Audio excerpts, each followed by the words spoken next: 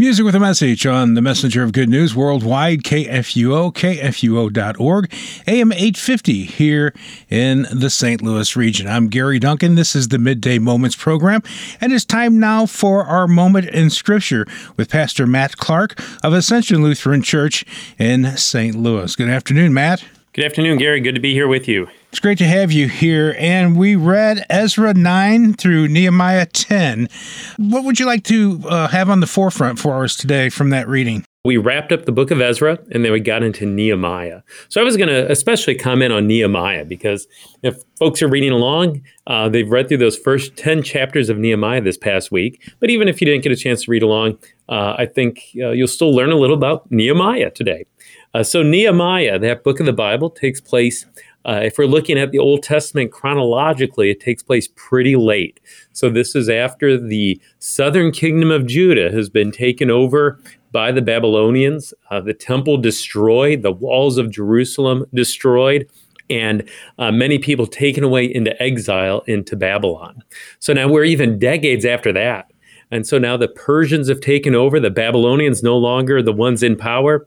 And one of the people that were taken into captivity, or at least he's even among the descendants of those taken into captivity, is Nehemiah. So Nehemiah is the namesake of this book of the Bible.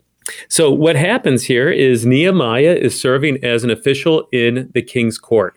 He's what's called a cupbearer. So the cupbearer, among other things, was the guy who would handle the king's food, would handle the king's cup, would make sure that no one would poison the king, that there would be no foul play. So it's an important job. It's a trusted position. The king's life is really literally in Nehemiah's hands. So Nehemiah is a lay person who is an official in the king's court. So did he have to, witness the food being prepared and everything from the beginning until it was served? Yeah, so this is a big responsibility. So even if he didn't witness it, perhaps he tasted it, and everyone watches to see if Nehemiah keels over. Now that would be scary. I'd want to witness it from the beginning to the end. I don't know if I'd take the chance of tasting it. You're a smart man, Gary. But go on. Yeah, no. So really, it's a big job, and he is putting his life on the line in some ways for the sake of the king even. There was that cupbearer, you might remember back in Genesis, Joseph's in prison, and there's a baker and a cupbearer there with who were in Pharaoh's court, and the cupbearer gets restored to Pharaoh's court after Joseph interprets his dream. Anyway, that's another story, but this isn't the first time that we hear about this office, this job of a cupbearer. So a little different here between the book that we just read, Ezra, where Ezra was a scribe, a scholar, an expert in the law and the Old Testament. Here, Nehemiah, in contrast, is a layperson, a faithful layperson. He's not a priest. He's not clergy, right? He's a layperson who's worked in the king's court. Well, anyway, so he's working there in the king's court as cupbearer, and Nehemiah has a problem. So I'm going to read a little bit from chapter 2, beginning with verse 1. It says that he went into King Artaxerxes when wine was before him. I took up the wine and I gave it to the king.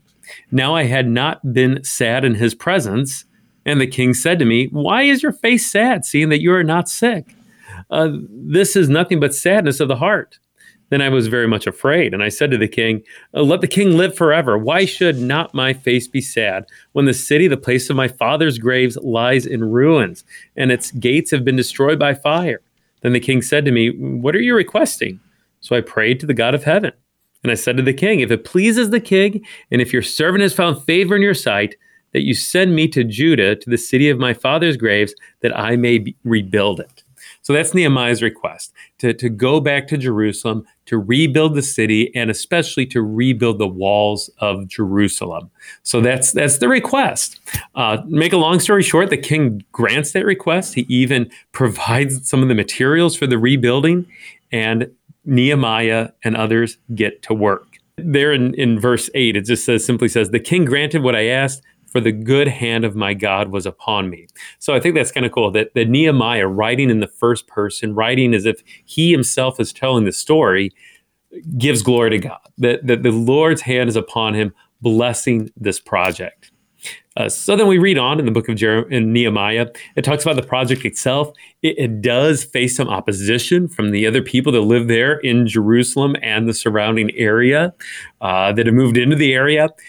So much opposition, in fact, that we read in chapter 4, verse, let's see here, 17 and following. It says, those who carried burdens as they rebuilt the wall were loaded in such a way that each labored on the work with one hand and held his weapon with the other hand. So you kind of picture these guys working. They're building the wall with one hand. They're holding their weapon with the other hand. So, I mean, they're fearing for themselves because there is opposition here. And yet the Lord, again, blesses the work. So we go to chapter 6. We fast forward a little more. Chapter 6, verse 15. It says, so the wall was finished on the 25th day of the month, in 52 days. So God really blesses this work. They finished the work of rebuilding the walls of Jerusalem. Not only that, they do it in 52 days. It seems as though they work around the clock and they're able to get that job done. But again, it's because the Lord is the one who's blessing that work. So that's the basics of the book of Nehemiah. I think there's a couple things to learn for our lives today, Gary, as we think about, how does this apply to us? One, I think, is thanks be to God for lay leaders, right? Mm-hmm. So I'm a pastor, so I'm not a lay person. I'm a clergyman. But the work of the church would not get done if it was just a bunch of pastors. And that's what I was thinking when you said that he was a lay person. Yes. First thing that I thought was, that shows that us lay people, I'm included in the layperson category, can work within the kingdom of God. Exactly. Thanks be to God for people like you, Gary, really, because, obviously the pastors don't know it all. We might act like we know it all. God forgive us sometimes. But no, I thank God for faithful lay leaders here in the congregation where I serve who are good at things like finances and church treasurers who are good at things like maintaining the church properties and know the ins and outs of what that takes. Yeah. People who are good at teaching children, who teach vacation Bible school and Sunday school and have the patience to do that. I mean, the list goes on and on and on and on. People that just like to talk to others and maybe just call people and check in on them to see if they're okay. So lay people are so very important. And I think Nehemiah is a beautiful example of how the Lord works through this skilled lay person to do some great things for the kingdom of God and for the rebuilding of Jerusalem.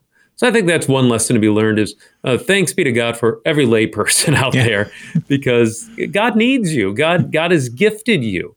God works through you for his church. So that's one lesson. I think the other lesson is just simply that God is the one who blesses the work of our hands.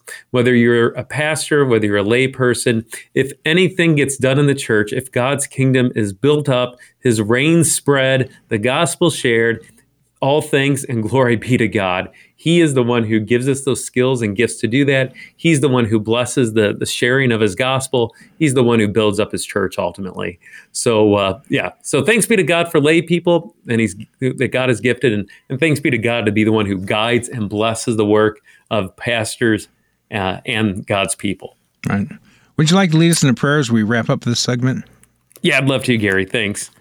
Heavenly Father, we give you thanks for the example that you set before us in Nehemiah, this faithful layperson that you work through to do your will. Lord, work through us, pastors and people, to do your will today in your church, that your kingdom might be built up, that your reign might be spread, that the gospel might be shared.